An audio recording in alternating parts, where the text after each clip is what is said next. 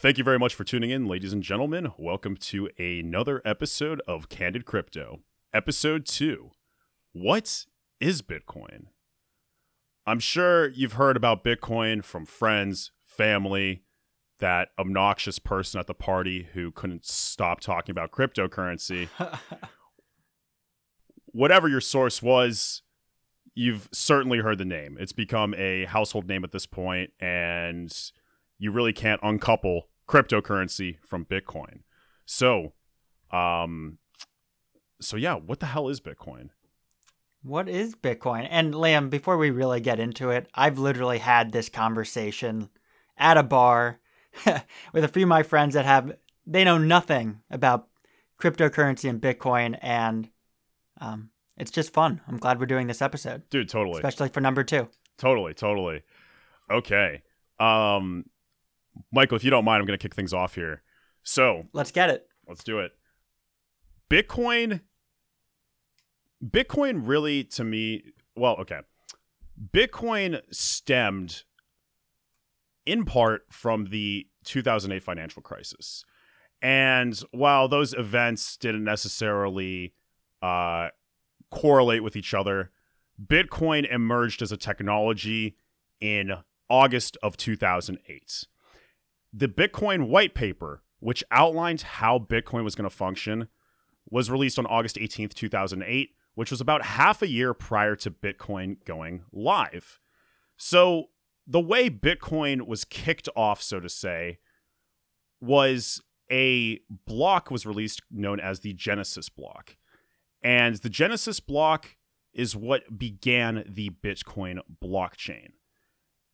This Genesis block contained a small amount of information to prove that it had been launched on the day it claimed to be launched, January 3rd, 2009. Satoshi Nakamoto, the creator of Bitcoin, put in a small message of text inside of that block, and that message read, "The Times, 03 January 2009. Chancellor on brink of second bailout for banks." Michael, who exactly made Bitcoin? Was it a person? Was it a group of people? How did this come to fruition? Yeah, for what everyone knows about the story of Bitcoin, Bitcoin was created by a programmer and also maybe more like a group of programmers disguised under a pseudonym of Satoshi Nakamoto. And he was the one that created Bitcoin. And honestly, I freaking love that name. I think it's the coolest name ever. Totally. Good to go down in the history books. So Michael, to you, what problem did Bitcoin solve? Like, why should anyone have cared about Bitcoin back in 2009? Yeah, so Satoshi Nakamoto came up with the concept, a very simple concept in my mind, of why do we need a bank or third party for two people to pay each other? Right. They asked that question, and then they solved it with Bitcoin. Right. And to me, what really blew my mind about Bitcoin when I was first reading about it in 2011 was the notion that a file on your computer could represent wealth. That was mind-blowing, truly, because in the past, you always had to rely on Chase or PayPal or US Bank or whoever your institution was to tell you you had those funds available in your account. Now, for the first time ever, those funds were on your computer, enclosed in a file that only you could access or transfer. And most importantly, it was designed to allow people to swap digital money instantly without needing to rely on a third party or bank. Yep. So, when Bitcoin was first kicked off, there were not clear use cases for it yet. It wasn't worth much. It was a novel technology. No one knew if it was going to be working in 5 or so years. Bitcoin relied on the network effect, aka people using it in order for it to be valuable. So Really, its first use case was digital cash. Bitcoin would allow a person to transfer their wealth to another person without any oversight, without any institution or regulatory body telling them they could or could not do that. And I think it's important for listeners to know that although it's digital cash, at this point, Bitcoin, I feel like, is a lot more than just that single use case. Yeah, totally. So there's the underlying technology of Bitcoin is known as blockchain. And if you've heard of Bitcoin, you might have heard of blockchain. Blockchain is really the workhorse and the system that powers Bitcoin. It's what allows Bitcoin to function. And in essence, a blockchain is a system in which a record of transactions made in Bitcoin or any other cryptocurrency are maintained across several computers that are linked in a peer-to-peer network. When we think about the practical sort of manifestation of that, what that really means is that you have computers all over the world running the same program and they all talk to each other. Yeah. And it produces blocks of information, not money, as we would maybe think in traditional senses, but it produces blocks of information that are all linked together in a synchronous chain, which is also a fundamental behind Bitcoin and blockchain technology. It's synchronous and everybody can see what's going on in the blockchain. Yeah, totally. The reason why it's called a block is because transactions are lumped together in blocks. And in essence, in the case of Bitcoin, every 10 or so minutes, a block is created. And once that block is published on the blockchain, it is immutable. Those transactions can never be reversed. Yeah.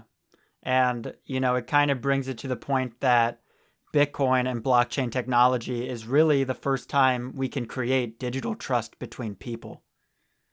Before, we never really knew what was going on in the back end. And if I sent you money through Chase or whoever, you never really know how that is processed. And you never know, did you actually receive the $10 or did $100 get drawn from my bank account? Now through this database and this ledger and blockchain technology and Bitcoin, it's immutable and everybody knows what's going on. So, Lei, the important thing about Bitcoin is you don't need a third party or bank to send and receive Bitcoin. So how would I send Bitcoin to you? Yeah, great question. There are a multitude of services that allow you to create a Bitcoin wallet. A wallet is a term that refers to a grouping of addresses. Addresses are what you use to specify recipients when you send cryptocurrency. So, if you go to, say, bitcoin.org, you can download the full Bitcoin software that will allow you to receive Bitcoins. More practically, what you're likely going to do is get a mobile wallet or a lightweight client on your computer, which, for all intents and purposes, that really means you're not doing all the heavy computation required to participate in the network. You're just acting as a lightweight peer. And in essence, it's pretty simple. You download and install your Bitcoin client of choice. I personally prefer Electrum, which is available for desktop. And in essence, you download Electrum. It'll generate a new wallet for you that is unique only to you. It's a wallet that has never, ever been used by anyone else. And then you take those addresses that were generated from the wallet, you give that to the party who wishes to pay you, and then they broadcast the transaction, which really means they just hit the send button on their wallet. And once they hit that send button, you will see the transaction appear almost instantly on your end. And that's really all there is to it. It's pretty simple. Copy and paste an address, give it to the person you want to send you money, and then kaboom. And you don't have to wait for that pending. I Right. hate pending. Right. It's instantly. When you think of a bank transfer, okay, with a Zelle, you can send money instantly, but there's a limit to that. With a ACH transfer, an automated clearinghouse transfer, you're typically waiting 2 to 3 business days for that to fully clear. Bitcoin, well, you'll see the transaction appear instantly, and within an hour, it'll be fully confirmed and in your wallet. Amazing. Absolutely incredible. I love it. So, Liam, we talked about Bitcoin uses blockchain technology to transfer money, but we also talked about that it's so much more at this point. So, what are the other uses of blockchain technology? First and foremost, I think that voting is the best use case for blockchain technology beside digital cash. You could very feasibly create a system where voters could send their votes through a blockchain system, and that would allow traceability and auditability in the entire voting system while still maintaining an aspect of pseudo-anonymity. It's pretty fascinating stuff, and there have certainly been governments that have been toying with that idea. Although, as far as my knowledge goes, no one has implemented that on a wide scale. But I'd like to fact check that. That might be an interesting topic for future discussion. Yeah, that would be really interesting.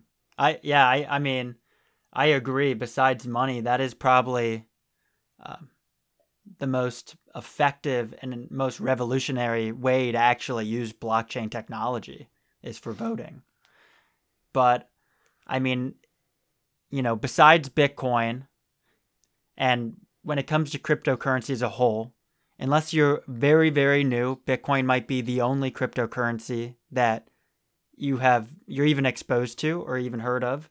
But there's also, most people probably heard of a few other alternative coins and cryptocurrencies that started from blockchain technology and started after Bitcoin.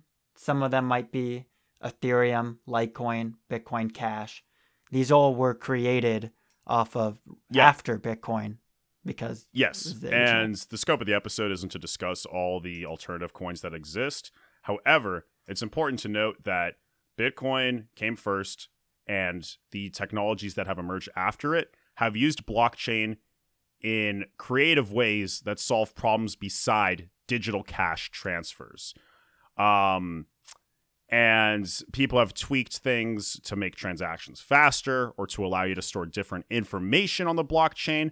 But at the end of the day, Bitcoin was the first true blockchain application that existed, which is very miraculous. The blockchain itself is a intricate piece of technology that relies on a few different moving parts. At the end of the day, it is a mix of cryptography and computer science that really makes the magic happen.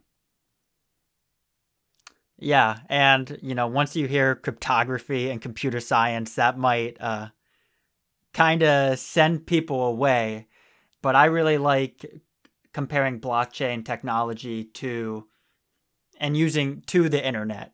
Essentially, the internet was created, and after, during the .com era, all these people started seeing the potential of the internet, and they were able to create these new web applications to solve everyday problems that people are plagued with. Essentially, blockchain is this new technology that we're all getting exposed to, and we're all seeing the potential to use. And it's allowing programmers and other people to build different alternative coins and cryptocurrencies that have different use cases that solve everyday problems like voting or transferring money. The internet gave way to people being able to create websites and services and web applications on top of that base layer of the internet. Blockchain exists as a layer on top of the internet. And in essence, blockchain technologies allow you to come to consensus using the internet in a very elegant way. And that consensus mechanism has so many use cases. It has so many undiscovered but potentially killer use cases in the cryptocurrency scene. we keep on talking about Bitcoin and blockchain technology, but I think it's really because it is really important to understand the basics behind this technology, because it's only going to become more prevalent throughout the world, and it has so much potential to solve so many different problems. So if you're new, really Yes. try to connect to the fundamentals and the basic understanding of blockchain technology, and your world's just going to open from there. So then, the final question is why? Why use Bitcoin? Why participate in it?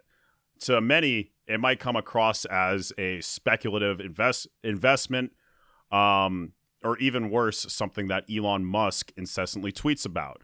Uh, why should someone participate in the cryptocurrency ecosystem? What's the incentive there?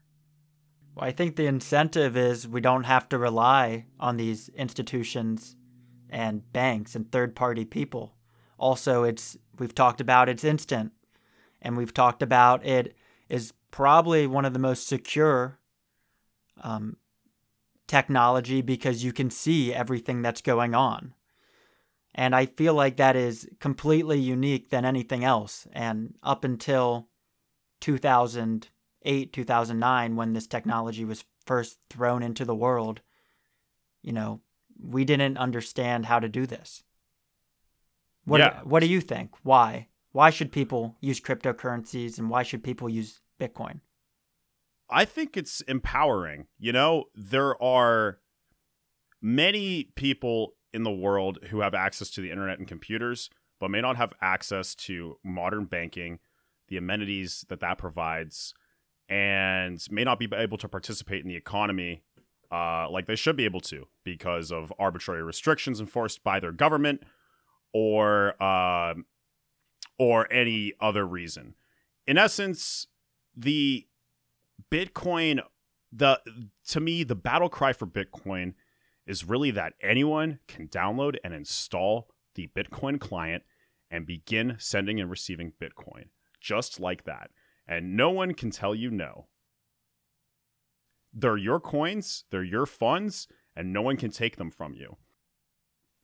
That's pretty magical to me, and I think there's a tremendous opportunity for more people across the globe to be empowered and gain financial freedom through cryptocurrency.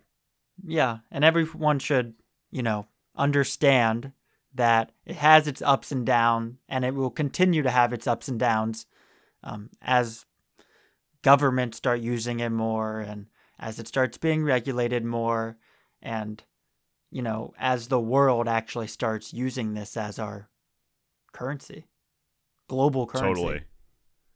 Absolutely. And then my last question for you, Michael. Do you think that the price of Bitcoin will continue to increase tremendously as it has in the past? Do you think that we're going to hit a $100,000 Bitcoin by the end of this year?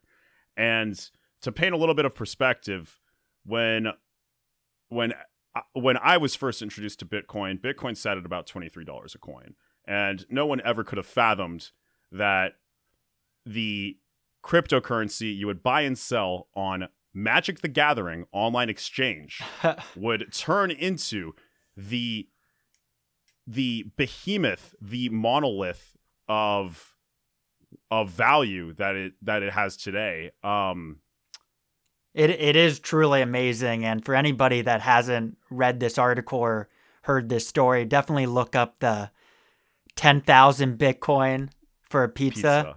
Yep. The 10,000 Bitcoin pizza is my favorite because this is a pretty big recurring theme in the cryptocurrency community, and I wish it wasn't, but it is.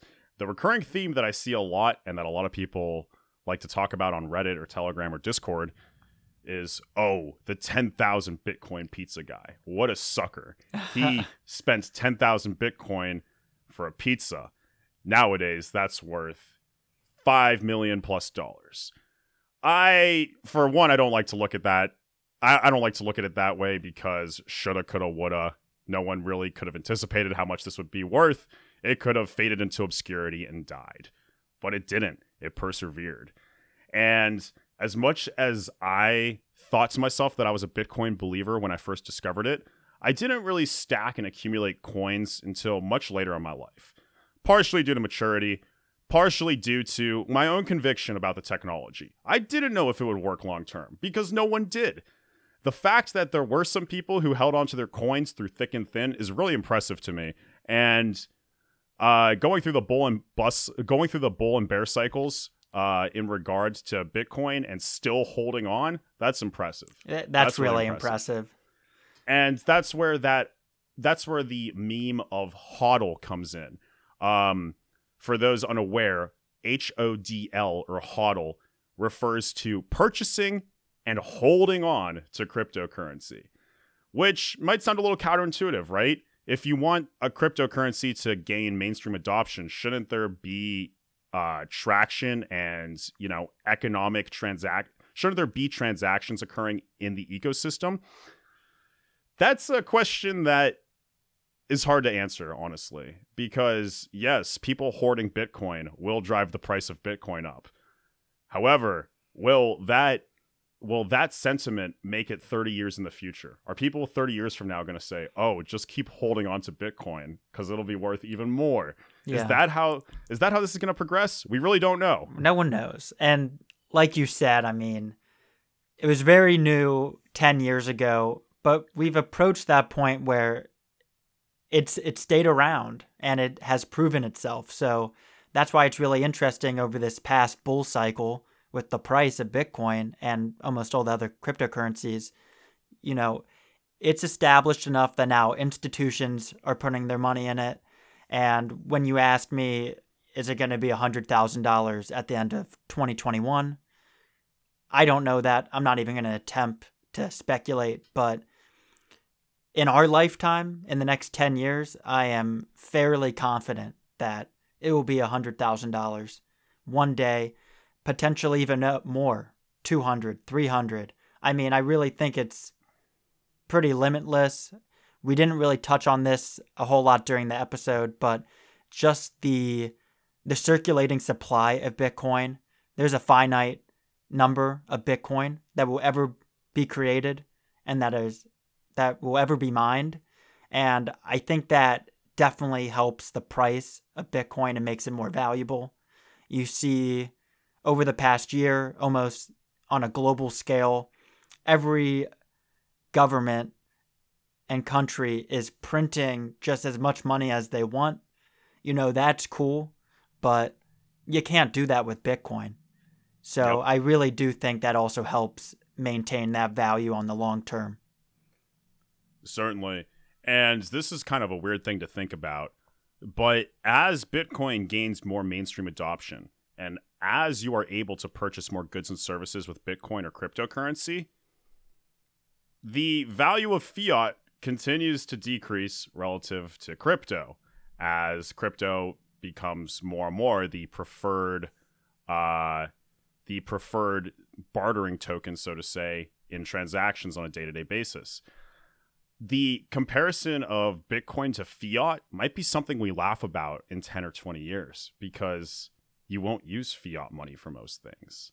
Yeah, that'll be a really interesting episode to do in the future. Yeah. I would like to do that. Yeah. So, at the end of the day, Michael and I find the topic of Bitcoin and of cryptocurrency absolutely fascinating. And, we have a lot of fun teaching anyone that cares to learn about it with us. Yeah. And who knows, in the end, we all might be able to make a lot of money off of it. Very true. Very true. That's the icing on the cake. But really, I feel passionately about the technology, and if there is money to be made, then that's an added bonus. Definitely. But really, the technology to me is something that I read about obsessively, that I love to understand further, and that I love to communicate to people. It really is crazy that we have digital money, true digital money. It's awesome. It's so hard to even fathom that we would be, in our 20s and actually have this technology accessible. So I'm really excited to see where it goes. Yeah, and if you continue to accumulate Bitcoin as an individual, one day you might be on a gift shop in Mars, and you're gonna definitely pat yourself on the back for having Bitcoin available to purchase a Martian T-shirt. Thanks again for tuning in to another episode of Candid Crypto. Michael and I are working on getting on Spotify, Apple Podcasts, and Google Podcasts. Right now, you can find us on Google Podcasts and give us a follow. But if you want to stay up to date on the news around Candid Crypto, you can head to our website, candidcryptopodcast.com. You can find our socials there, and you can find all the episode material. We're getting these episodes out on a weekly basis, so tune in again next week.